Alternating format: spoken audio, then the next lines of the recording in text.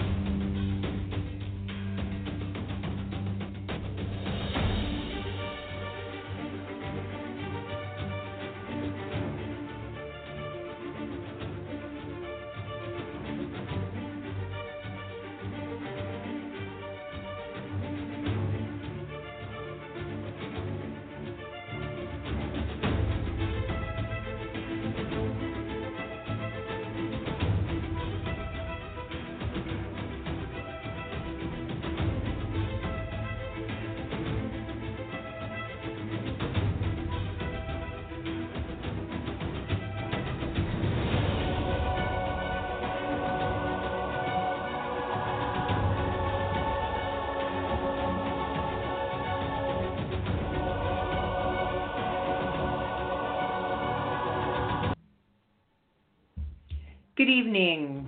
Welcome to Doors of Deception Radio. This is Dory, and I'm your host, and I'm returning from a very long hiatus of Doors of Deception Radio. I'm back tonight to bring you a guest that was a guest on Doors of Deception a few times when I did Doors of Deception several years ago. I'm very excited to have William Ramsey join me tonight on Doors of Deception. William is an excellent researcher. William is an author. William has written 3 books, and they are Aleister Crowley, 9/11 and the New World Order, Abomination, Devil Worship and Deception in the West Memphis 3 Murders, and Children of the Beast, Aleister Crowley's Shadow over Humanity. I joke with William a little bit that William likes his titles to be short and to the point. Anyway, his latest project is a documentary. It's been out for a few months now. It's about a 3-hour documentary. I've seen it. It's excellent. Well worth the watch.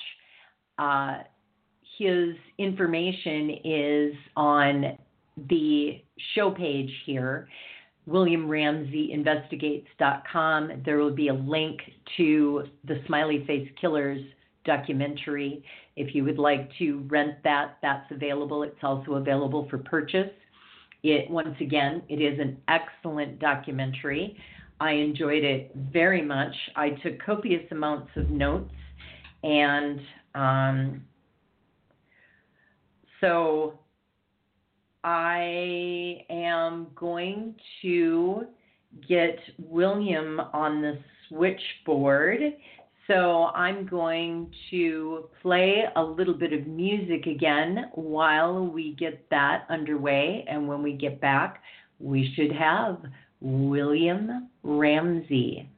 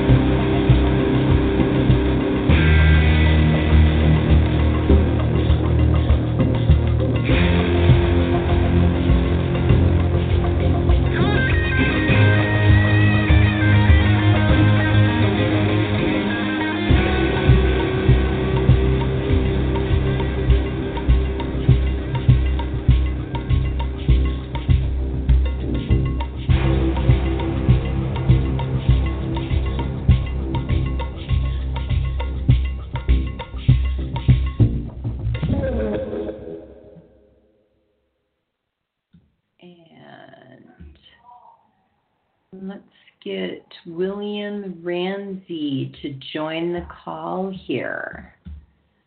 Right there. William, can you hear me?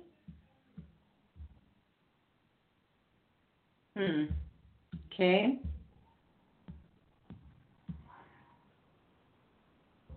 Three of three, but I do not see you on the switchboard.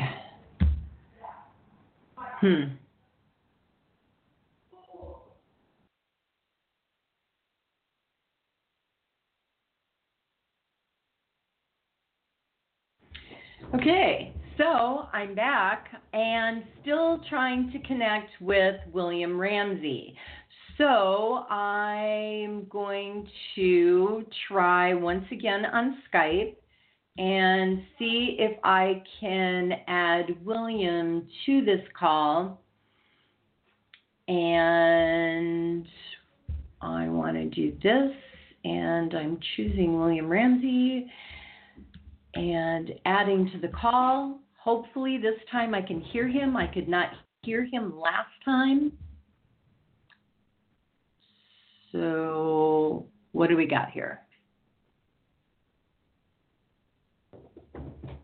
I don't even hear it ringing.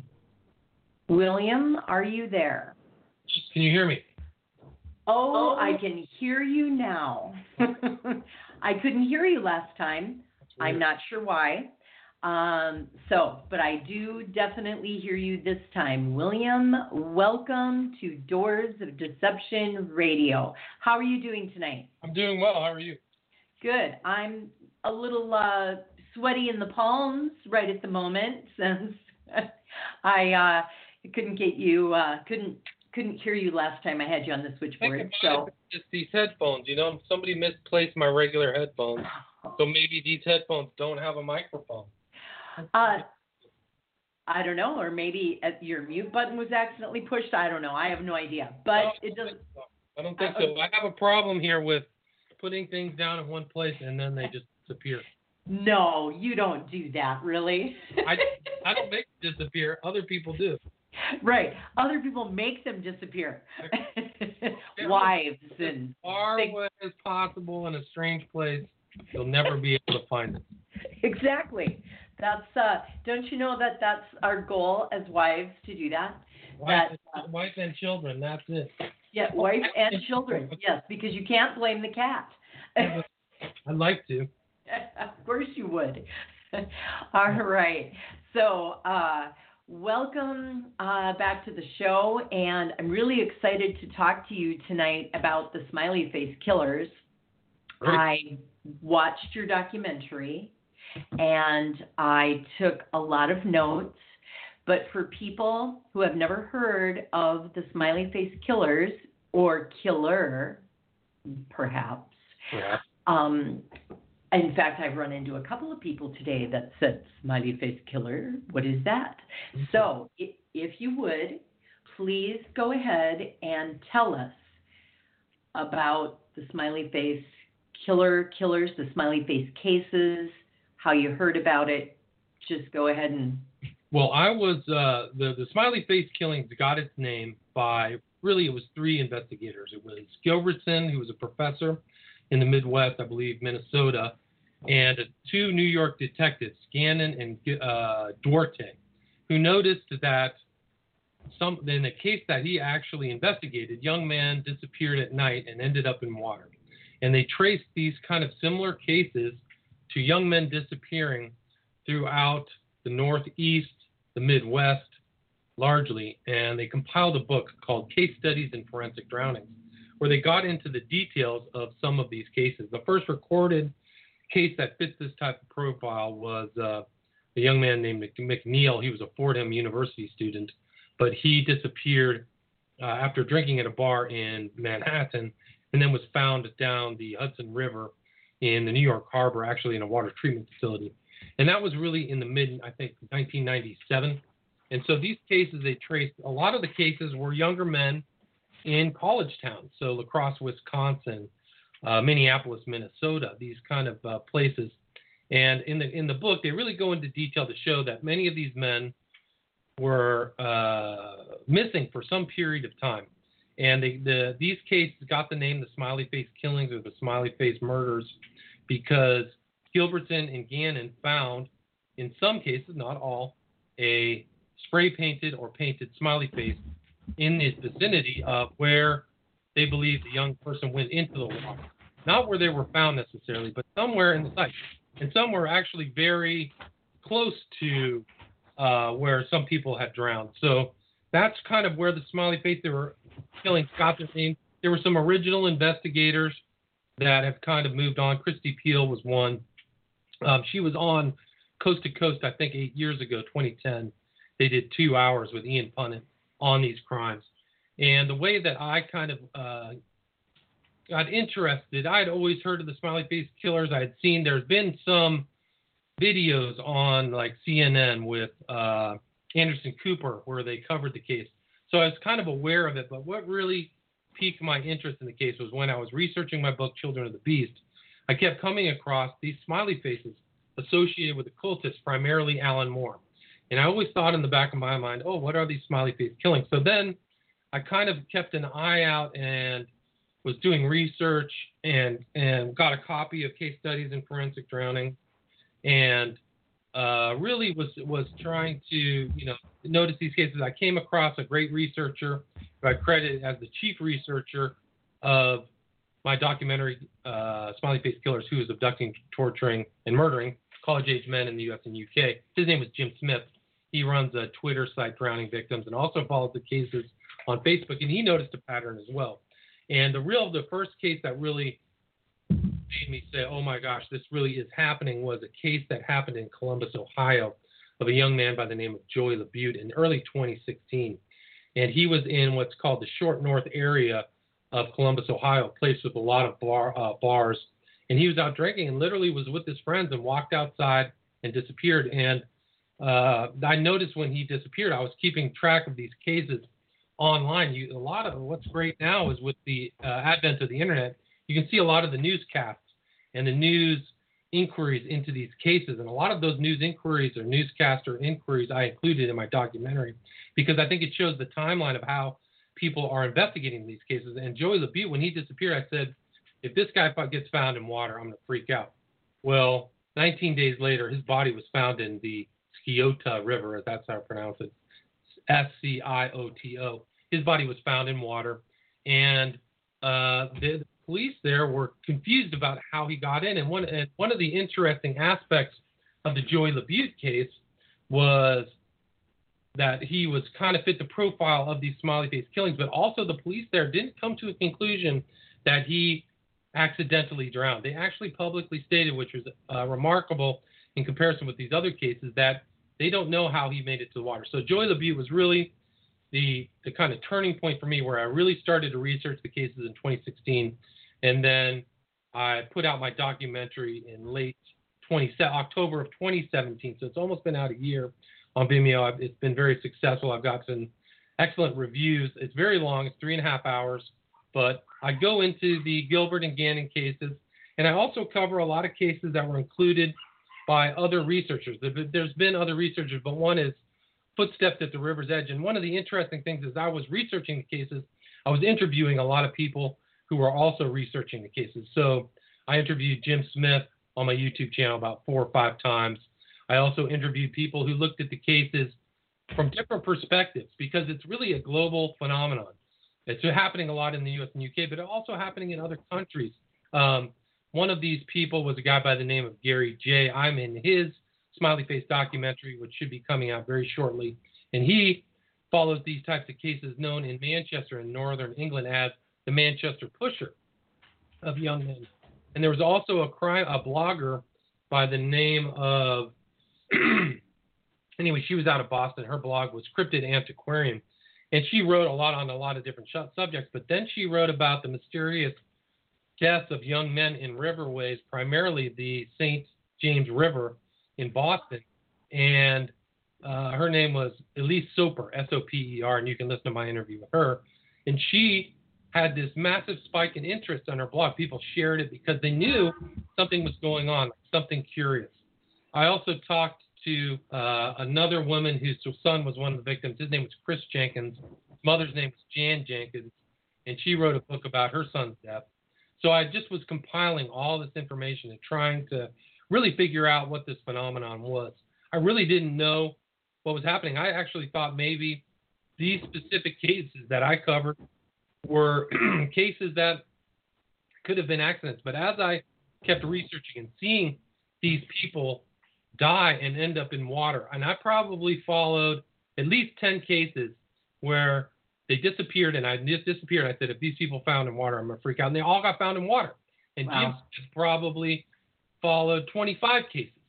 So these cases, and then, then you have to wonder, you ask these questions, are they really that drunk? Are they really impaired? Where were they last seen? Were they last seen close to water? How are they ending up in water? Why aren't they found in these water searches? In my documentary, I include at least 3 cases where you can see the water searches, often in very small sections of water where they search and the bodies aren't found, and then all of a sudden they are found. One was Garcia, this kid in Boston. He was seen walking upright in a surveillance video. They searched this reservoir where he was around. They don't find him, and then all of a sudden he's found the next or an early morning by a jogger, his body. That's a hyper suspicious case.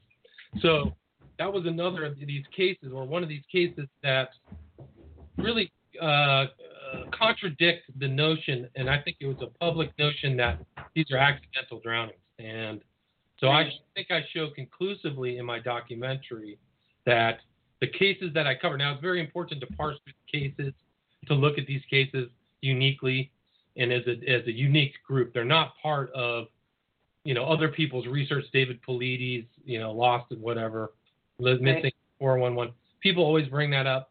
They're not these cases at all. Although he has written a book that I'd be embarrassed to publish about these cases because it's basically, it's very derivative from other. It's not a lot of original research. So there's been, so that these are all kind of original cases, and I covered about 50 cases in my documentary that show, and I believe I conclusively show, to the contradiction of anybody who thinks these are accidental crimes or that these are accidental drownings, as if they went into the water accidentally and drowned. I think that is also a false conclusion.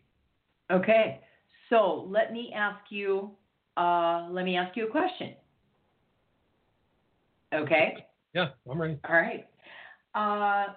When I watched the film, I wrote down dates because the first thing I was wondering was, did the dates of when they disappeared, were they connected to the satanic calendar? Right. And some of them are. Definitely. Some of them aren't. Right. So, professionally, did you put that data into something and extrapolate like what the percentages were of those that were found, like just prior to or after a high satanic holiday? I did not go through a very scientific statistical analysis. There are spreadsheets on these crimes and listings. There's a rough guesstimate of about 250 or 300 of these types of murders. But I did go through, and there definitely is an occult aspect to some of these crimes. Now, my conclusions in the last half hour, I kind of I lay out a lot of facts and evidence and then draw my conclusions. And I concluded that these types of crimes are committed by varying different individuals, some of which are influenced by the cult, but primarily they're influenced by their homosexual desires. That's really what I came down to the conclusions, that these are crimes within that environment. And whether you include all the gay bars, Joey LaBute, for example, the gay bars, BDSM stuff, but I couldn't dispel the prevalence or the inclusion of the smiley face within the long strain of these crimes. There are current cases that have smiley faces. There was one of these kids out of Boston who somebody found a smiley face. His name was, it was Zachary Marr. So, people are still finding things, and it was spray painted in red, which is very consistent. And so then I talk a lot about in my documentary, about a half an hour, about the occult nature and meaning of the smiley face and why it would fit in with these types of crimes. It goes back to William Burroughs, a kind of a homosexual revolutionary in a way. Right. The writer William Yes. Burroughs. Oh, okay. All right. Interesting. I don't really include that in him, but some of the people I talk about, particular Peter Christopherson, was a devotee and an admirer of Burroughs, and spent time with Burroughs. Went and visited, kind of made along with Kurt Cobain, who met with William Burroughs, and he used the smiley face or like a derivation of a smiley face in the Nirvana art. So, there's something deeper there that is an undercurrent of what you could call the counterculture, the acid house culture, which is so the counterculture, and the occultism that's within those environments. So, what intrigued me, first of all, with your documentary was I didn't realize this because I didn't go and watch the video after he passed away, but David Bowie. Yeah. Do you want to tell a little bit about that situation? Yeah, that's another one. When he was dying, his last album was called Black Star, and that's another data point for me that really made me sit up. But that Black Star video is full of occultism, and some people have referenced it to Crowleyan occultism when you stare at this individual candle in one of Crowley's rituals. But the real music starts as the camera focuses in on the depiction of a astronaut in a spacesuit that has a smiley face pin that's on his shirt, on the upper left part of the shirt, just like the comedian has it in Alan Moore's thing. So I do believe that's an occult reference, and it shows Bowie's deeper knowledge. And I think even the Black Star album, it shows how profound in understanding David Bowie was about the occult tradition, because the Black Star references this notion that goes back, actually, it's a famous book that I can't remember the title of it, but basically if you read it, you go insane. But it references the Black Star. There's also a poem too. So I think that he had a profound. And the end of that video, I believe, depicts the major three religions up being crucified on a cross with some kind of beast tormenting them. So you see the Muslim religion, Christian, and Judaism depicted in the dress they're wearing. So there's definitely a very sacrilegious aspect to that video. Wow. And he was dressed like an astronaut, and he was the man who fell to Earth. Right. All kinds of stuff like that. So I believe that in that video, he is Major Tom. He's depicting himself as Major Tom. Is like one of these themes of his art was, hello, Major Tom, this astronaut. And there's all kinds of aspects of a skeleton going into the moon. When he's singing in the thing, he's in a kind of an attic that's shaped like a pyramid. So there's pyramidal symbolism. And so I believe, and there's like black and white unions of these things going together. Very occult, hard to decipher the meaning, the staircases and all that stuff in the background, the candle. But can I stop you for one moment? Black and white. In my personal occult background and study, black and white together hold or balance the energy of water. Interesting. Yes. Well, that's another thing you're bringing up, and we can get into the occult aspects of these crimes as well. I show in my documentary, people being tortured in water, and I've showed you some video, personally, you and I together, of people being sacrificed in water, and that's actually a theme of some of these. These like water is like the way to the spirit world, and I've heard that drowning is another form of sacrifice. You can drown people. They used to drown people in like old Aztec rituals and stuff like that. So there's definitely a potential element of these people being ritually drowned. Right. And another thing that I did find in my research is that it's very difficult to research that smiley face as far as, it's almost one of those uh, underground symbols that you almost have to know what you know underground that hasn't been published, which has always been the rumor with Crowley in the circles that I traveled in, was that Crowley never put all the information in his book, but true adepts knew, adept magicians knew and were able to find and decode what it was he was talking about. So Alan Moore doesn't surprise me with the smiley face thing. So I did do a little digging around just because, that's what I do. And I did find one place that said that the smiling face is a symbol that is between the earth and the heavens. It's in the ether. And the ether being, of course, the fifth element. Right. So that's really interesting too. So if you're using black and white, and then the smiley face, so you're holding the element of water, and you're also in the ether, where the fifth element is where creativity, where you manifest. That's where manifestation takes place, is in the ether. So both of those are extremely interesting. So somebody could be sacrificed and that's being manifested in the fifth element, right? Yes. Yeah.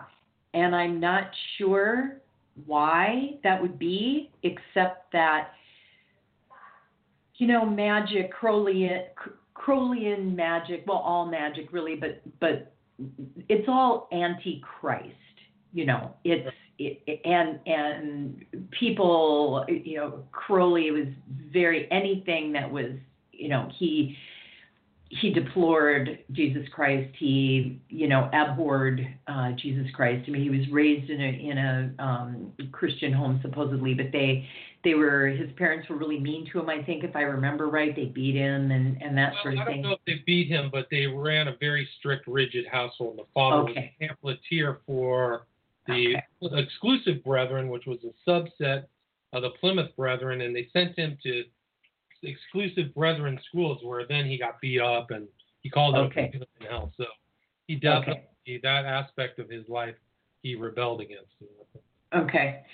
So in the, wanting to be everything anti-Christ, but yet still striving to become as God, which is the original lie from Genesis that the serpent told Eve, eat this and you shall become like gods.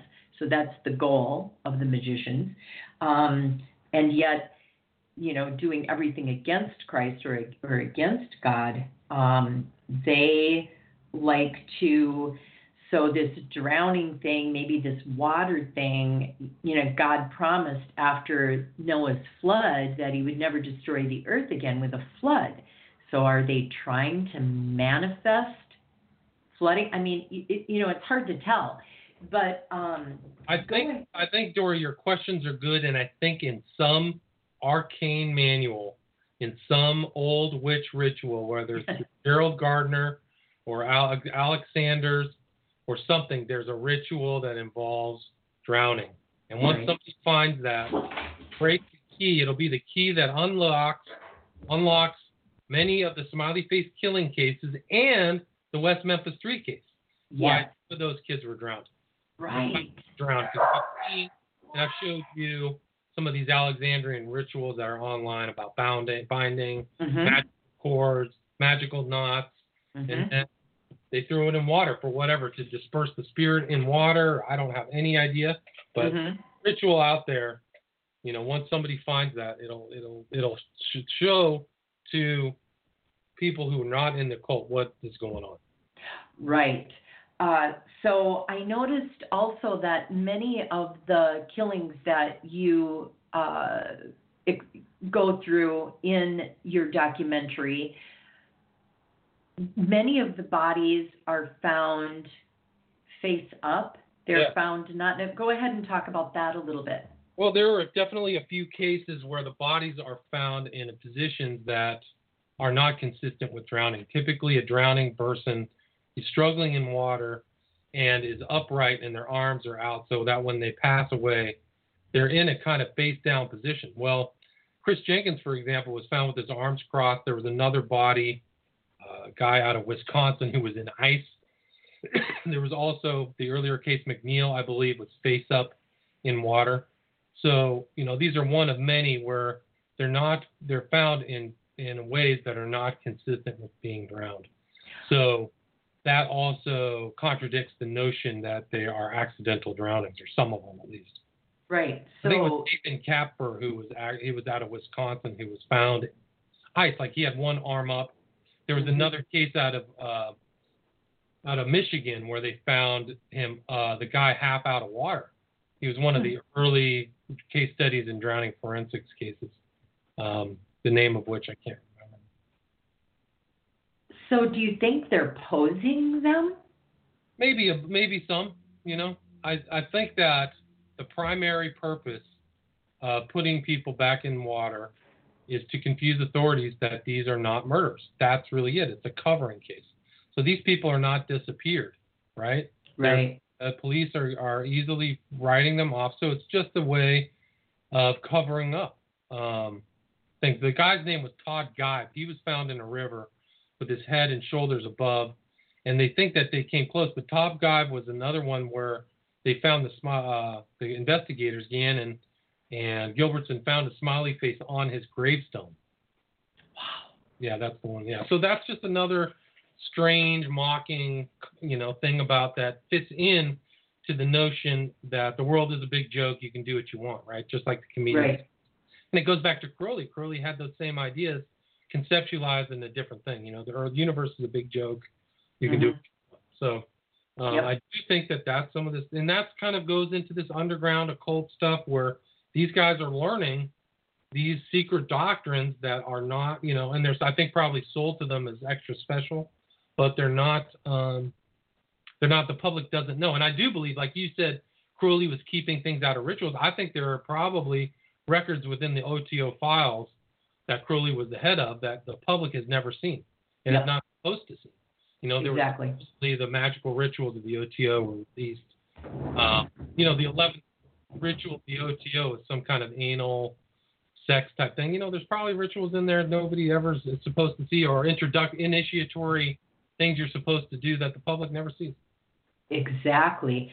And you really need to know someone that knows what the rituals are to go from one level to another. Right, and to get to the apex, it's always awful things, And awful. in cults, you're always moving towards human sacrifice. That's its end, Yep. Anywhere is going. So you go cult ritual, human blood, animals. Yep. William? Yes, I'm here. Okay. You got so quiet after you were done talking. I wasn't sure. I don't know how to add to that, right. To be quiet. Right. So sometimes let's pause is in a good spot. Let that sink in. Well, that's the interesting thing about the West Memphis Three. The guys who were following what was going on in West Memphis before the three boys died on May 5th, 1993, were saying that there were animal sacrifices taking place. They were finding the bodies of animals, and there was weird graffiti, and people were talking about groups meeting out in the woods. There was all kinds of these rumors. People were being seen going in and out of that same park where the boys were found. So there was something metastasizing there from all the court records, and you can look into all these police statements if you want to get really into the West Memphis 3 documents. There was one guy by the name of he left like an audio statement to the police, and it's just incredible, and it verifies everything Jesse Miskelly said. They were out in the woods. They were at Stonehenge. They were sacrificing and actually eating animals, There was all kinds of ritual stuff. And they said, the guys who were investigating at that time said, eventually it's going to come to human sacrifice, and that's what. those right. boys were killed, because it just got more and more savage. Right, right. And that's a, demonic energy. It is attracted to a couple of different things, and several different things. None of them are good things. So the autopsies, how many of the cases of these drowning victims were autopsies actually done post-mortem? Well, I would assume that most of these cases there was a topical autopsy done. Whether that none of these autopsies have been made public. Now, it's interesting, in two cases, the McNeil case, the autopsy was not made public or given to the family 10 years after their son was found in the water treatment facility down from Manhattan in the southern part of the Hudson Bay. When the family got it, they got information that they didn't have before. They had evidence in there that he had been tortured, that he'd been hit in the head with a hammer or some kind of hard object, and that he had been blowtorched on the upper part of his body. And that was Cyril Wecht, the renowned forensic pathologist, was the one who read that, who saw that and said, this guy was tortured before he went in the water. So McNeil is a perfect example of the autopsy showing information. Another example is Chris Jenkins out of Minneapolis, Minnesota, and his mom, Jan Jenkins. They didn't get the autopsy till later. When they got the autopsy photos, they found that their son had hair in his hand that they weren't told about when his body was found. So there was evidence of a struggle, of something going on, as if somebody was holding his head underwater and he had his hand behind his head grabbing at somebody. So that was another one where the autopsy revealed a lot of stuff. Now, when I was really researching these cases before before the documentary came out, I've been in contact with some of the families of the victims, and they asked me for advice. I said, get an autopsy. Make sure you get a second autopsy done. So some of these cases, they'll be familiar autopsy. Now, I'm not access or privy to this, but I think a lot of those autopsies, there will be information for an investigator on the list of my list of victims, and I believe every one of the people in my documentary are victims of murder.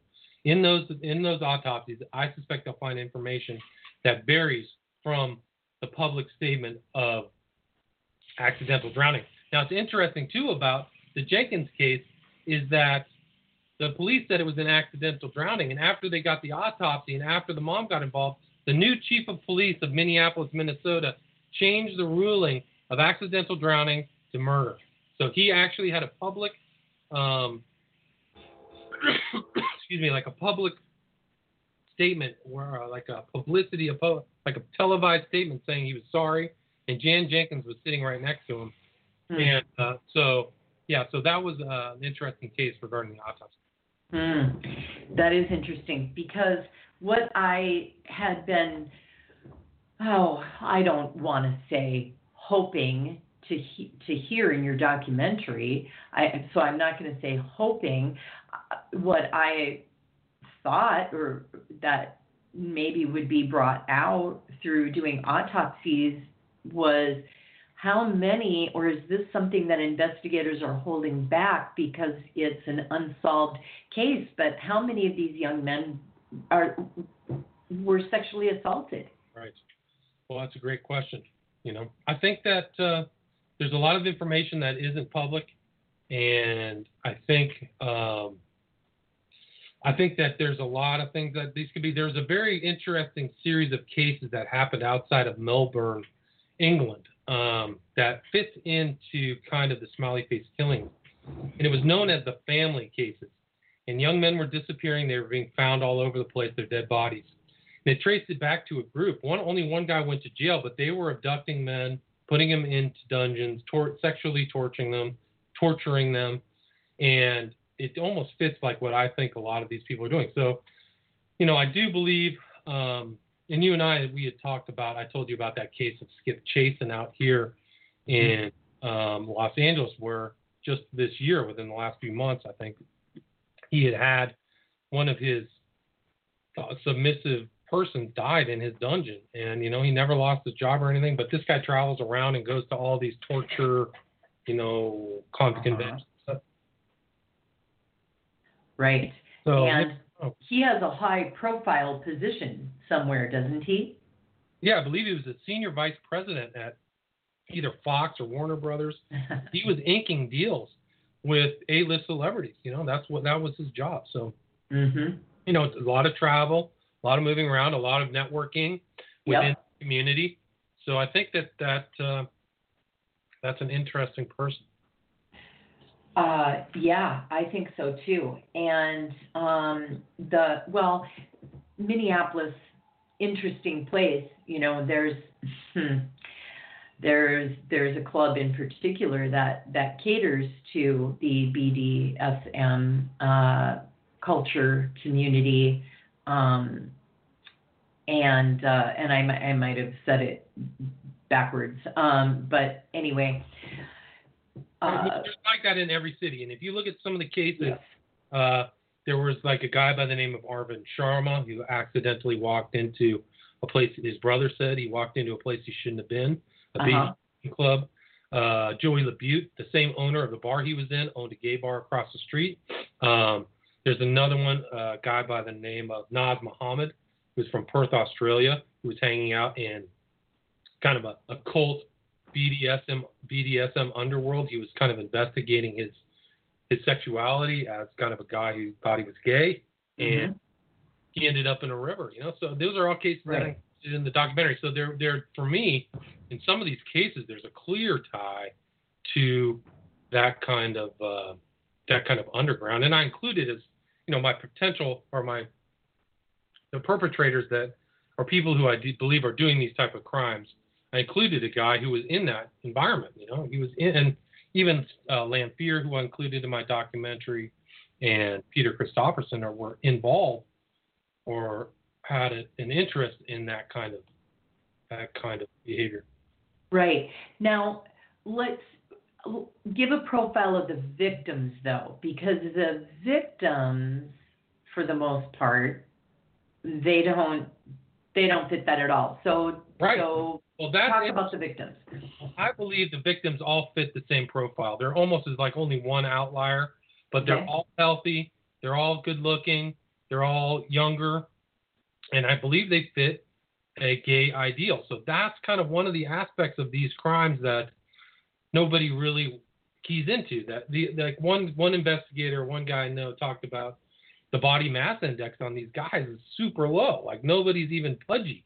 They're like super skinny. So I do believe that that's why they're in that victim pool is the way they look, that they're targeted for their looks. And, it shouldn't be a surprise. Some women get targeted for their looks, whatever. These serial killers who are heterosexual have a favored whatever, Bundy or whatever. So these are the ideal.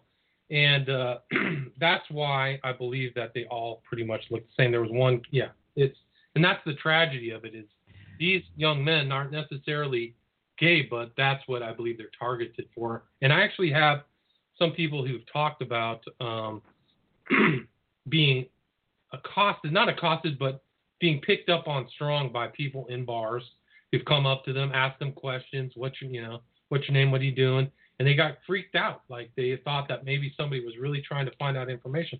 And one of the interesting aspects of these cases is none of the victims are really associated with anybody with any political, cultural, or financial clout. They're almost all middle class or upper middle class, maybe. Right. But they're not. There's nobody like in Silence of the Lambs where the daughter of the senator gets abducted. There's nobody like that. So it, to me, shows, if you draw that back, it shows that somebody's going through a questioning process at some point, Wasn't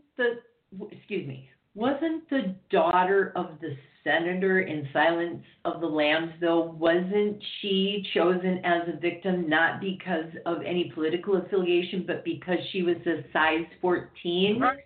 Yes. Right. That Buffalo Bill had his preferred victim, right? Exactly. He had the same victim. But I think in that fictional tale, that's kind of what really brought the involvement of everybody is that they had an important victim who had been abducted, right? So right. Went so to, who's ever choosing these healthy, good-looking, fit, intelligent, young men, predominantly white, like all-American, Midwestern boys next door. Yep. None of them, they're being chosen maybe because they're not high-profile people, they're not connected to money, wealth, and power. Yes. Yeah. Wow. Yeah. No, I think that that's definitely true. If you look at all the victims, so like I think that I think that some of these cases could be solved if people at the bar were investigated and asked to see who was talking to this guy during the night. You know what I mean? The victim. Who was talking to Joey LaBute other than right. Who did he run into? We know he was texting. Who did Joey LaBute see or run into? And why was he talking? Was he involved in talking with a lot of people? And that's an interesting aspect too, is that Joey LaBute, another guy by the name of Dakota James, and some of these other victims are all on gay dating apps. So they're chatting, and that's another winnowing thing. They may be on these gay dating apps talking about who they are, what their lifestyle is, and they're not rich, so they don't talk about, I drove my Maserati to whatever, so people know that they're not people of means. They're victims rule, right? Somebody's really thinking about it. Right. So a lot of young men go out with their buddies one night. They go to a bar. They're not into aberrant sexual behavior. They're not into the occult themselves, the victims. Right. They go into a bar. Somebody, because it seems like a lot of these cases, the ones that have been autopsied and toxicology came back, have GHB. Right. Right. So this is like basically the date rape drug, right. fentanyl, and I think that's what the Gilbertson and Gannon on the autopsies that they obtained, and they did a very scientific, exhaustive look at each one of those cases. There was overabundance of GHB, which is endogenous. It's already in the human body, but in larger amounts, people black out. They become suggestible. So that's part of the selection process. This is the person, and then I'm going to drug them, and then I'm going to take them. I'm going to take off with them. And there's other stories within.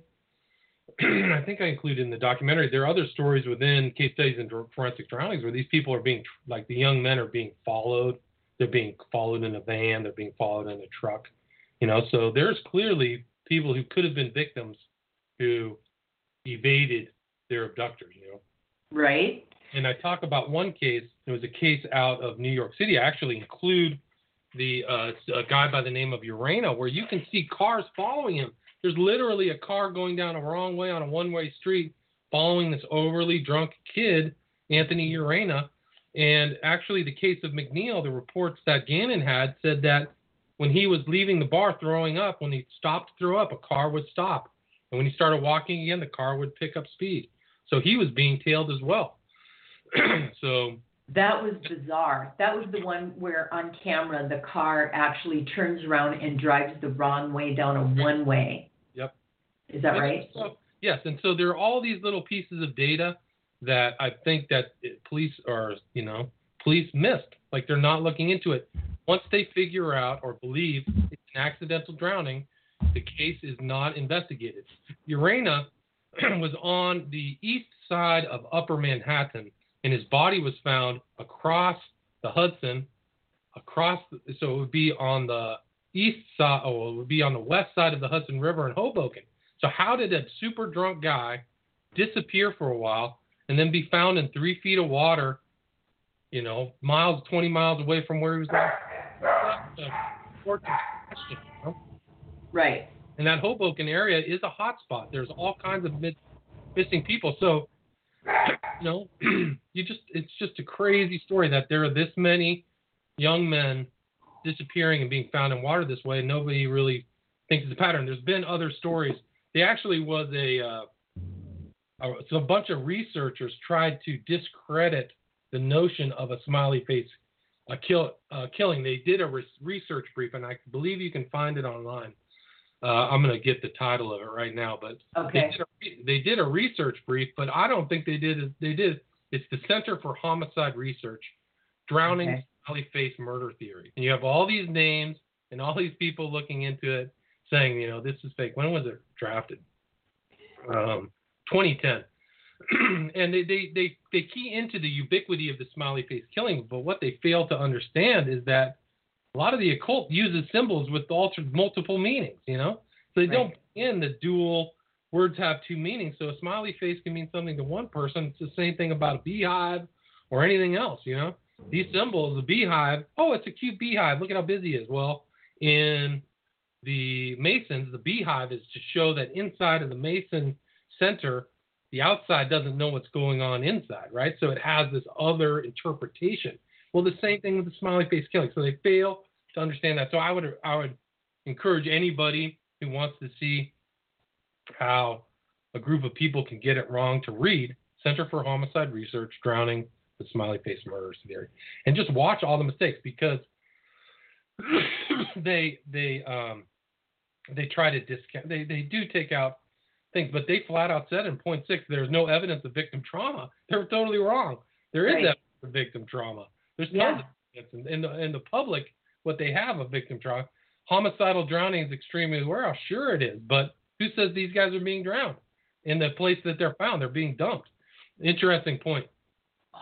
On the story of Dakota James, he was missing for some people have keyed into the number 40 days, 40 days. That's because there were a few who literally were missing for 40 days.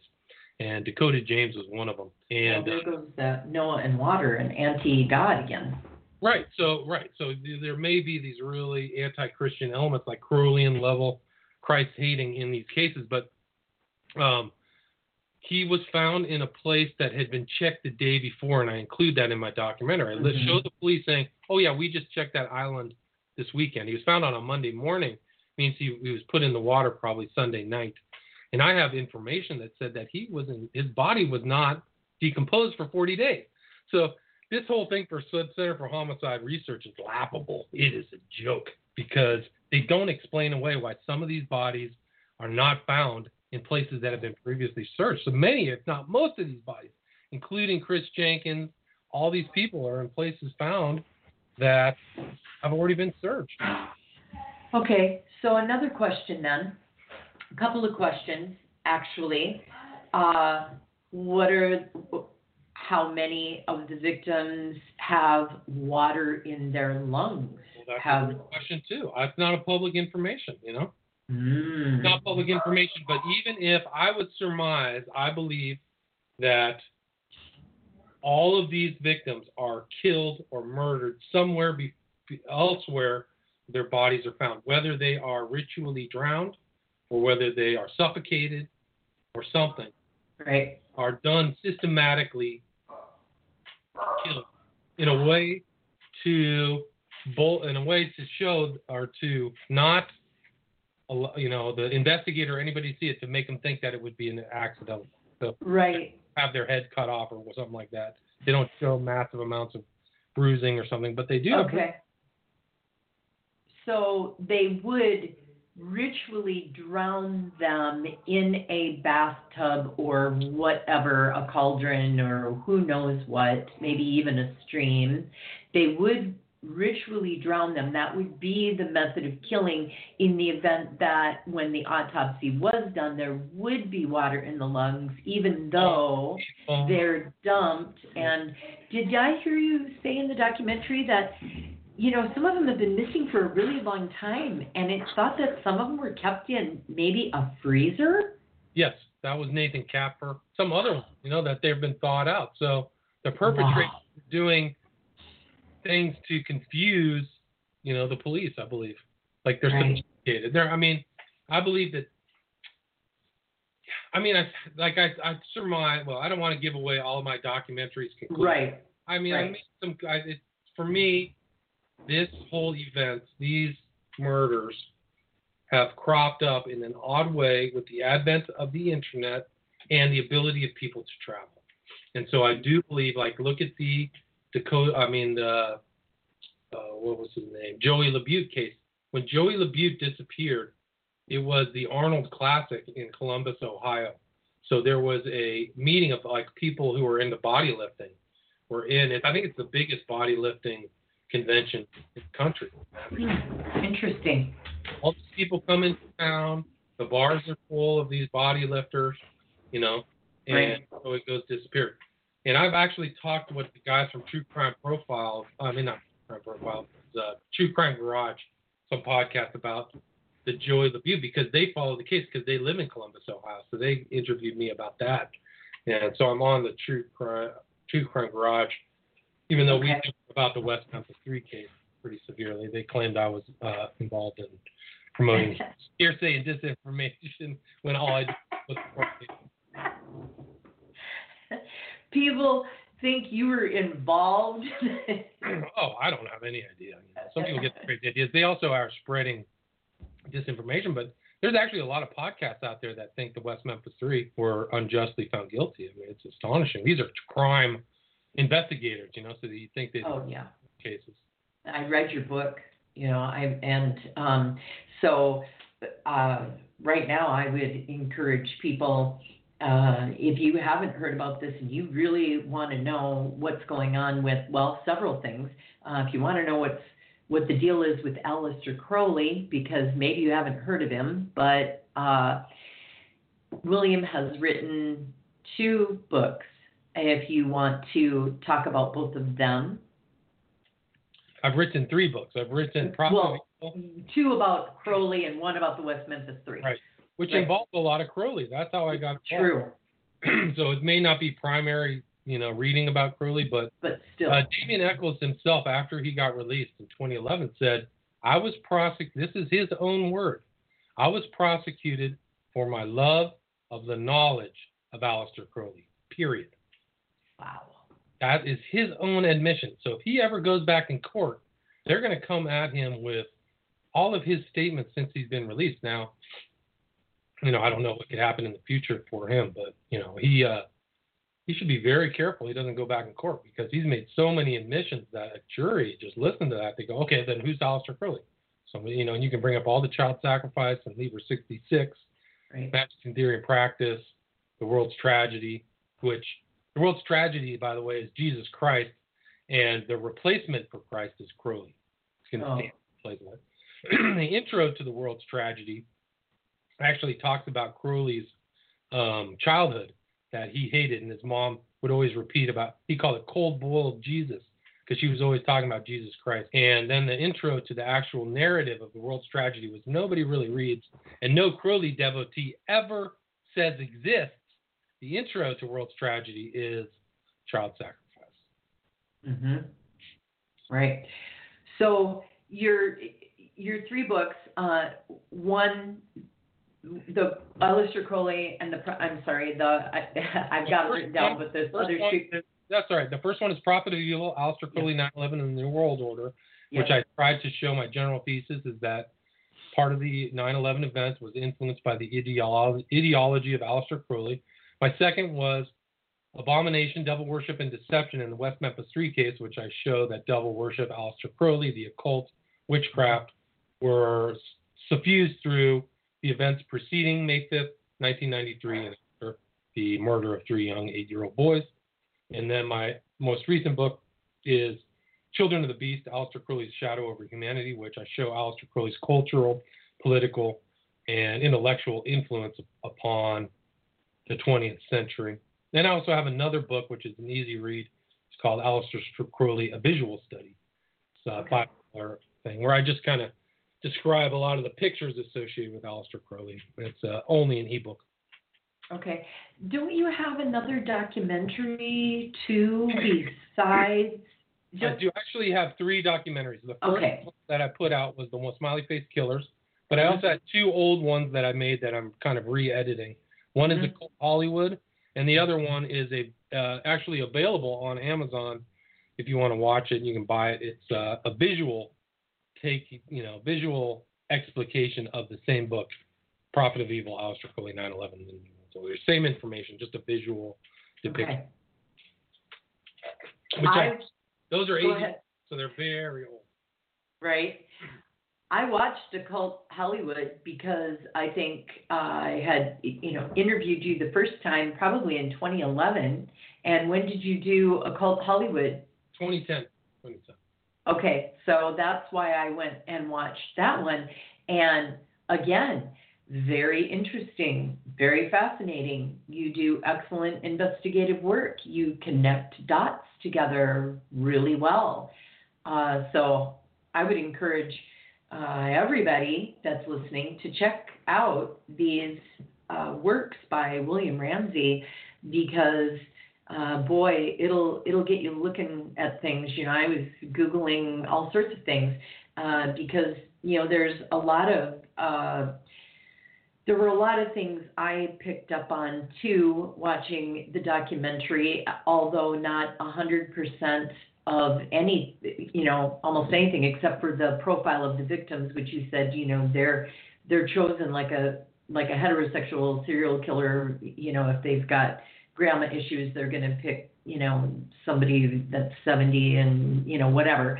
But that whoever is killing these young men is targeting young and not just any young man, but handsome and fit and good students.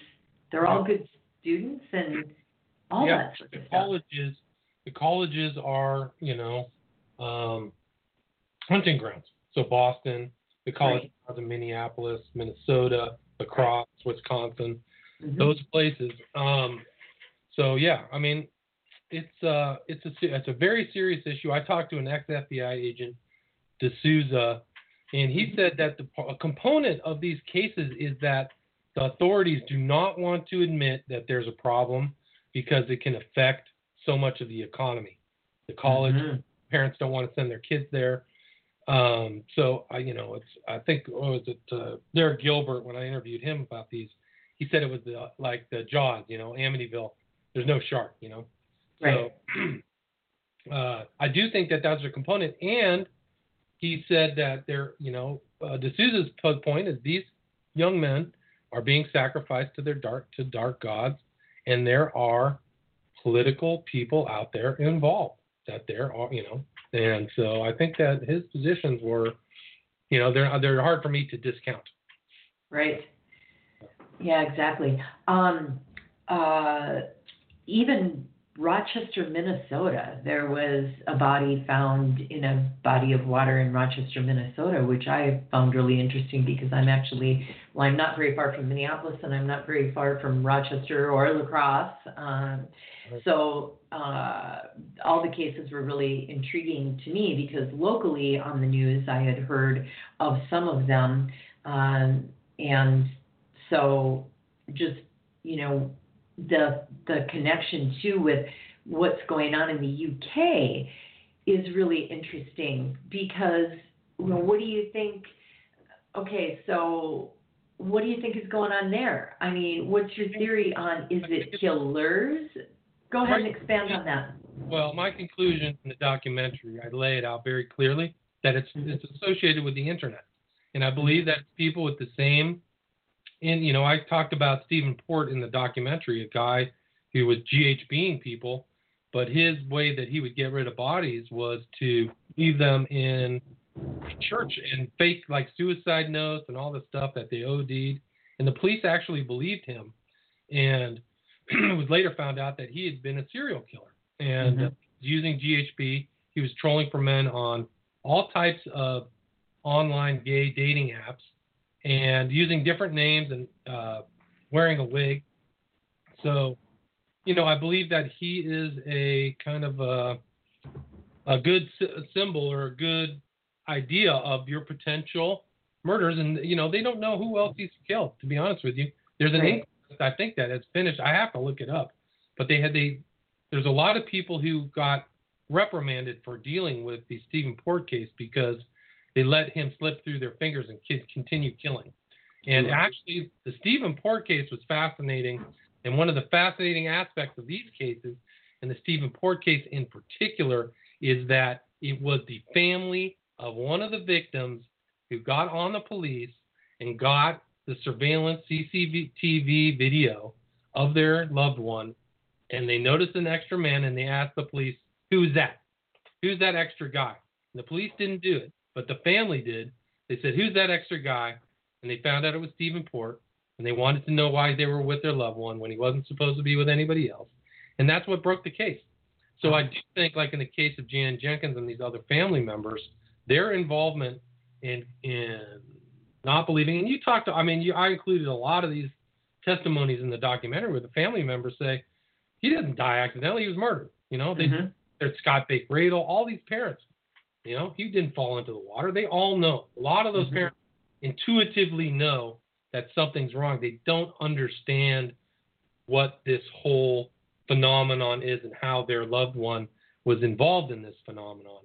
And I think I explained that in the documentary, but I don't, if they really understood what is happening, because it's all secret and the police are being misled.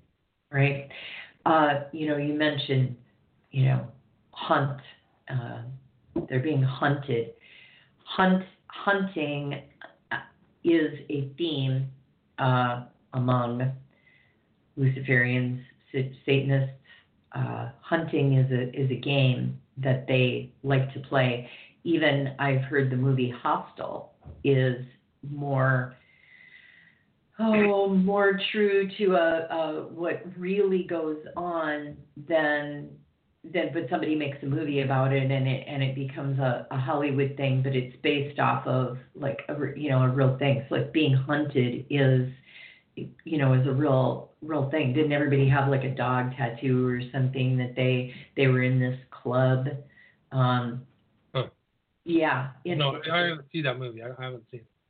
Yeah, I would have to watch it again. But yeah, all the people that are after these, killing these kids that stay in the hostels, they all end up having like the same tattoo. It's like of a hunting dog or something. Anyway, and it's now I've heard that just the last year that hostel is more true than you would ever want to. What you could even want to think about. And I do know that hunting is a theme among these types of people, Bohemian Grovers, Satanists, et cetera, et cetera. They're into that kind of thing. The dark web. I hear a lot about the dark web. I've never been to the dark web. I know we talked amongst ourselves, and you haven't been to the dark web. How much of a role do you think the dark web is playing in these types of killings? I believe it's significant. I believe that that's where this MO is shared, somewhere on the internet in one of these, BDSM, whether it's FetLife or one of these other sites that's on the dark web. It's happening now in some of these other really gnarly pedophile cases.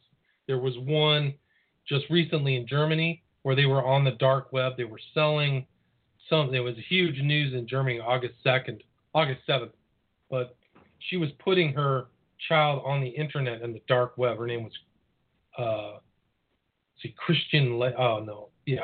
This is the story.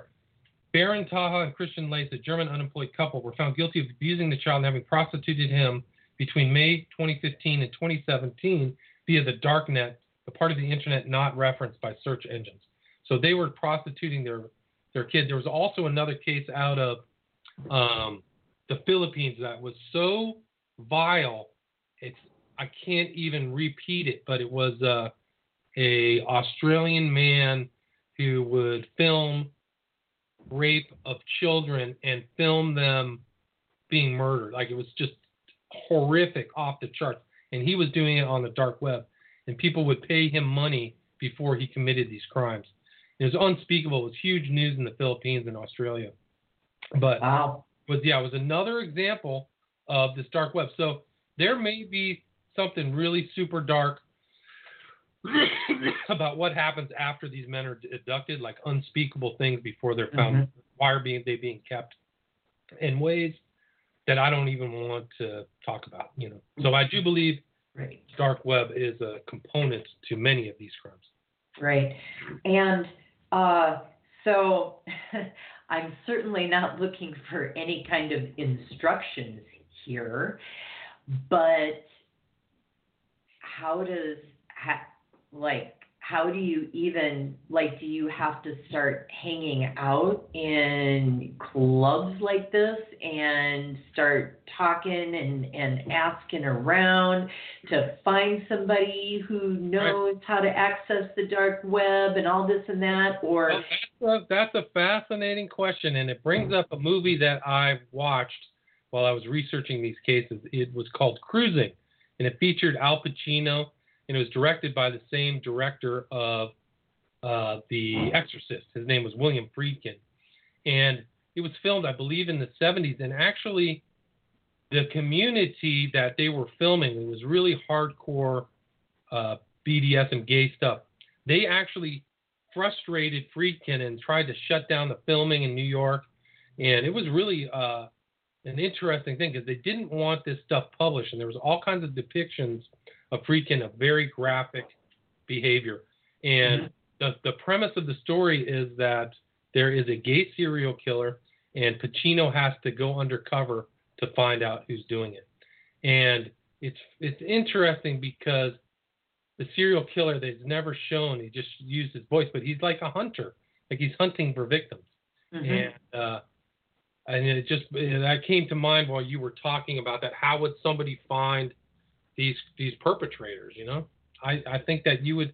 I bet it's just like any other clique, whether you're in a gang or other group. You'd have to. The people would have to, who are in that environment, would have to be comfortable with you. Right. You have to know the secret handshake. You have to know the code words and all that stuff. They have their own language. They have their language for these people, and they have, so you have to know, kind of like the same kind of pedophile language that they used in Pizzagate or email. These guys in their own subcross, they call their they have names for victims, gimp masks, and all this stuff.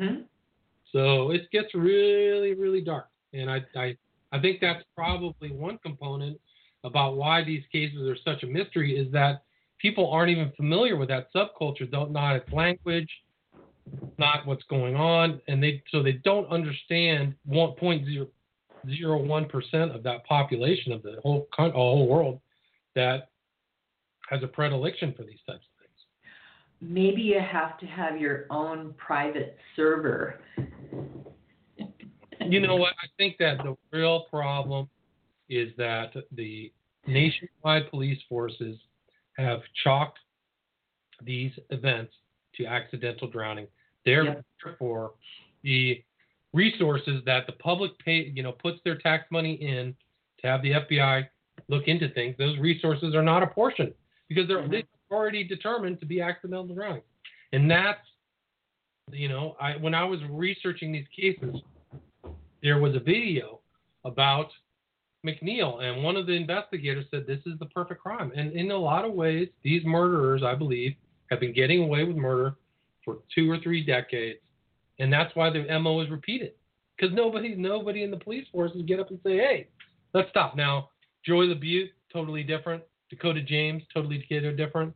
These more recent cases, people are thinking these are baloney, but cases, they didn't understand what was happening. And the corruption is widespread. Okay, so last weekend in Minneapolis, a Chinese billionaire, this doesn't have to do with, or maybe it does, but so a Chinese billionaire, the guy that's behind JD.com or something like that, he's taking business classes in Minneapolis. He is met with, or is meeting with, has a core of investors in Silicon Valley. Google is involved. Richard Liu, Liu is his name, or Richard Lee, I think it's Liu. But if you Google him, that's not quite the name that'll come up. He is planning on launching a business that will be a really direct competitor, heavy duty for Amazon, because this JD, whatever it's called, I can't remember, it's not JD.com, but it's JD something. It competes with Alibaba also, and Amazon would be the three largest online retailers. This Chinese billionaire is in Minneapolis last weekend, and he gets arrested on sexual misconduct. Okay? Well, they release him. I'm sure he makes bail almost instantaneously. They release him, and his spokespeople say it was a misunderstanding. Of course, it was a misunderstanding. So you see things like that. I run across stories like that in the news, and it makes me sit up and take notice, because go, wait a minute. It's a Chinese billionaire. He was arrested for sexual misconduct, but, oops, it was, we were wrong. Anyway, I don't know. You just have to wonder what got covered up. Who did they pay to be quiet? Right. They're saying that it was alleged rape. So on Really? NPR, they're saying it, yeah. Okay. Accusation of felony rape. Of a male or a female? So good question. Mm-hmm. They're putting resources into the investigation. He's back to China, so he got out on bail already. Yes, he did, and he went back to China very quickly. They didn't seize his passport. Nope. So that's one, I think, to keep your eye on, because when you watch your documentary and you see that you've connected all of these dots, and some of the dots are over in the UK, you go, oh, so whoever it is, or whoever they are, they have to be of some means to be able to travel. Right. Right. Right. So Liu's net worth is supposed to be somewhere between 7 and 10 billion. Yes. And he was actually involved in another sexual assault case in Australia in 2015 at his Sydney penthouse. Although he was not charged with any wrongdoing, a guest at the party was found guilty of sexually assaulting a young woman he had met at the party and took back to his hotel. So these guys, there's a potential that they're traveling to other environs to commit crimes and then leave. I wouldn't be surprised if this guy Liu is involved in felony rape in Minnesota. Where else has he been? And is he really studying, or is that just a cover? For right. States are. Right. And they gave some story about how, Chinese businessmen like to come to Minneapolis to Carlson College or whatever it is for their, and I'm sorry I'm laughing. I probably shouldn't laugh, but really, Minneapolis, Minneapolis. $7 billion. Why would you go to Minneapolis? When you go to New York or Los Angeles or something? You could go to Stanford. You could go to Harvard Business, okay? But you're choosing to go to Minneapolis because it's this premier, business school. I live in the state, so I'm not knocking the fact that we have really good schools here. But this is just really odd to me. And because he's a billionaire, and he, again, could go wherever he wanted to go. Years ago. Get the most prestigious, degree. Why don't you go to Oxford or Cambridge or Harvard? Right. Yeah. Like that. Right. That's odd in itself. Yeah, it is odd. And years ago, oh my goodness, mid-70s, there was a book that was written called The Minnesota Connection. And it was about, well, I guess today you would call it human trafficking. Back then, it was just that Minneapolis was a hubbub for prostitution. Interesting. Right. So, David Wilkerson, the famous pastor, had a ministry there for drug addicts and prostitutes. That's now called, I think it's become like Teen Challenge. for alcoholics and drug addicts. But back in the early 80s, even, there was still a ministry for, getting these women, these prostitutes who had been trafficked to Minnesota off the streets and into, rehabilitation where their lives could be made over. And David Wilkerson, it was a very famous, he's passed on now, very famous Christian pastor. That was, I think, oh my gosh, I should have looked a little bit closer. I didn't know that this was going to lead there, but I think he was behind like the book, The Cross and the Switchblade, and that kind of thing. And I don't even know if I'm saying his name right. I think it was Wilkerson. Anyway, but because I live in Minnesota, I remember that book, The Minnesota Connection, and I remember seeing it somewhere, but wasn't allowed to go near it because I was young in the mid 70s, and my mom didn't want me to see it, and it wasn't until a few years later that I found the Selco library, and you could borrow any book you wanted to. They didn't check your ID, and I was able to get my hands on it when I was about 12 or whatever, and it was really shocking. So I'm going to have to look that one up again because I think there's still something going on in Minneapolis. It was surprising how many of these cases were going on from there as well. I mean, I think the sad truth is that human trafficking is, I think, much easier in this more modern world. People can communicate and travel a lot easier. So I do believe that this trafficking is serious, and it's super to investigate that. I mean, it's super dangerous. So really dangerous. So you don't hear a lot about it, other than right. And it's actually more and more people that have been trafficked or have come out of satanic ritual abuse and that sort of thing are beginning to speak out. People like Sarah Ruth Ashcraft and Fiona Barnett are starting to really speak more about these things.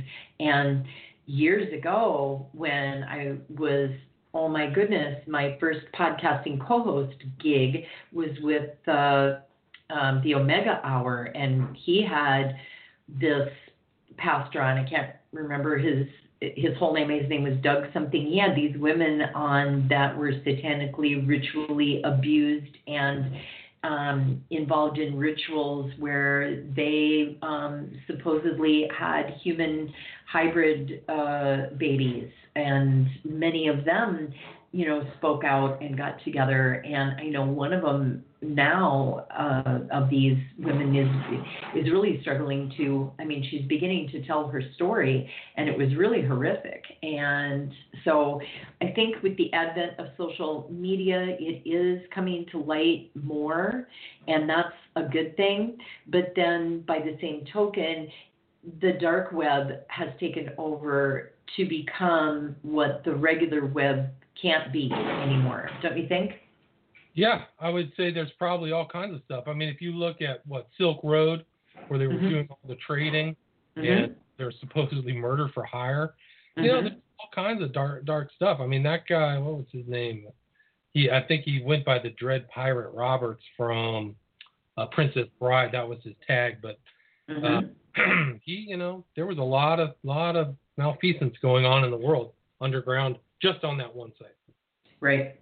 Hey, Dory, I got to cut it short. I got to run off to do something really in 15 minutes. Apologize. That's fine.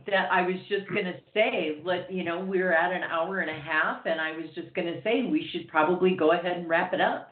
So, final thoughts? Thank you very much for having me on your show. Good luck with the future of Doors of Deception, and you can see the movie on the Smiley Face Killers at Vimeo. Just look up Smiley Face, or you can go to William Ramsey on Vimeo.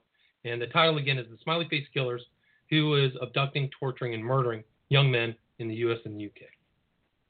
Perfect. Thank you very much, William. I really appreciate your time, and I'm sure I'll talk to you again. Have a good night.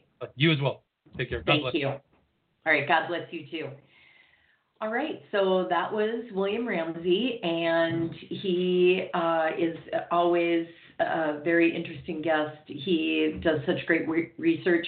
The information on his websites and what he does is on the show page for this show, if you want to go ahead and look there. Otherwise, he has William Ramsey Investigates. He also is a producer for the Opperman Report, which is a very popular podcast. So please do check William out. Check out his YouTube channel. He does some very fascinating interviews. And some of the people on there, I mean, you really have to check out his YouTube channel. I am really hoping at some point to get some of the people that William has interviewed onto Doors of Deception. So if you are in a dark place and you are struggling with dark things and abuse and things like that, William Ramsey is a Christian, and I too am a Christian. That doesn't always mean a good thing, but most of them that are true believers and that seek after the heart of the Lord, we endeavor to do good things in this world. And Jesus Christ is someone that is real. He is the most important figure that has ever lived. He brought me all out of witchcraft and the occult and depression and alcoholism and drug addiction and many other aberrant things and strange things, terrible things. William did an interview with me a couple of weeks ago, which he has on his YouTube channel. And if it wasn't, I was being terrorized nightly by spirits. They were awful. They were hurting me physically, mentally, emotionally. And it was not until I cried out to Jesus to help me that things turned around. So if you are in a dark place and you need some help or you want to talk with someone, I am available to do that. I am a believer and I am willing to talk with you and give you hope. If you are interested in reaching out to me, you can do that in a couple of ways. Probably the best way is just on Facebook Messenger. My Facebook page is Doors of Deception. My regular Facebook page is Dory, that's Dori, Etheridge. You can send me a private message. You can email me at doorsofdeception@gmail.com. So if you feel that you need to do that, please feel free to do so. I will respond. I will get back to you. I'll do whatever I can. If it's out of my realm, I will do my best to find someone that can help you. Thank you, everyone, for joining us tonight. I hope you enjoy this broadcast when it is replayed, and I apologize for the beginning technical difficulties, but as in the past, we used to joke about Blog Talk Radio and technical difficulties, but I think this time it was a combination of a couple of human things. So I hope the dead air wasn't too long. And if I can get some help from one of my technologically advanced friends, like Johnny from ironshow.com, maybe I can edit out that first couple of minutes of dead air. But thank you for hanging out with me. I really appreciate it. And I'll be back with some more guests in the very near future. And some of them I think you're going to find really intriguing. So thank you. Good night. I'll play some music out of here. And then it's going to be Doors of Deception out.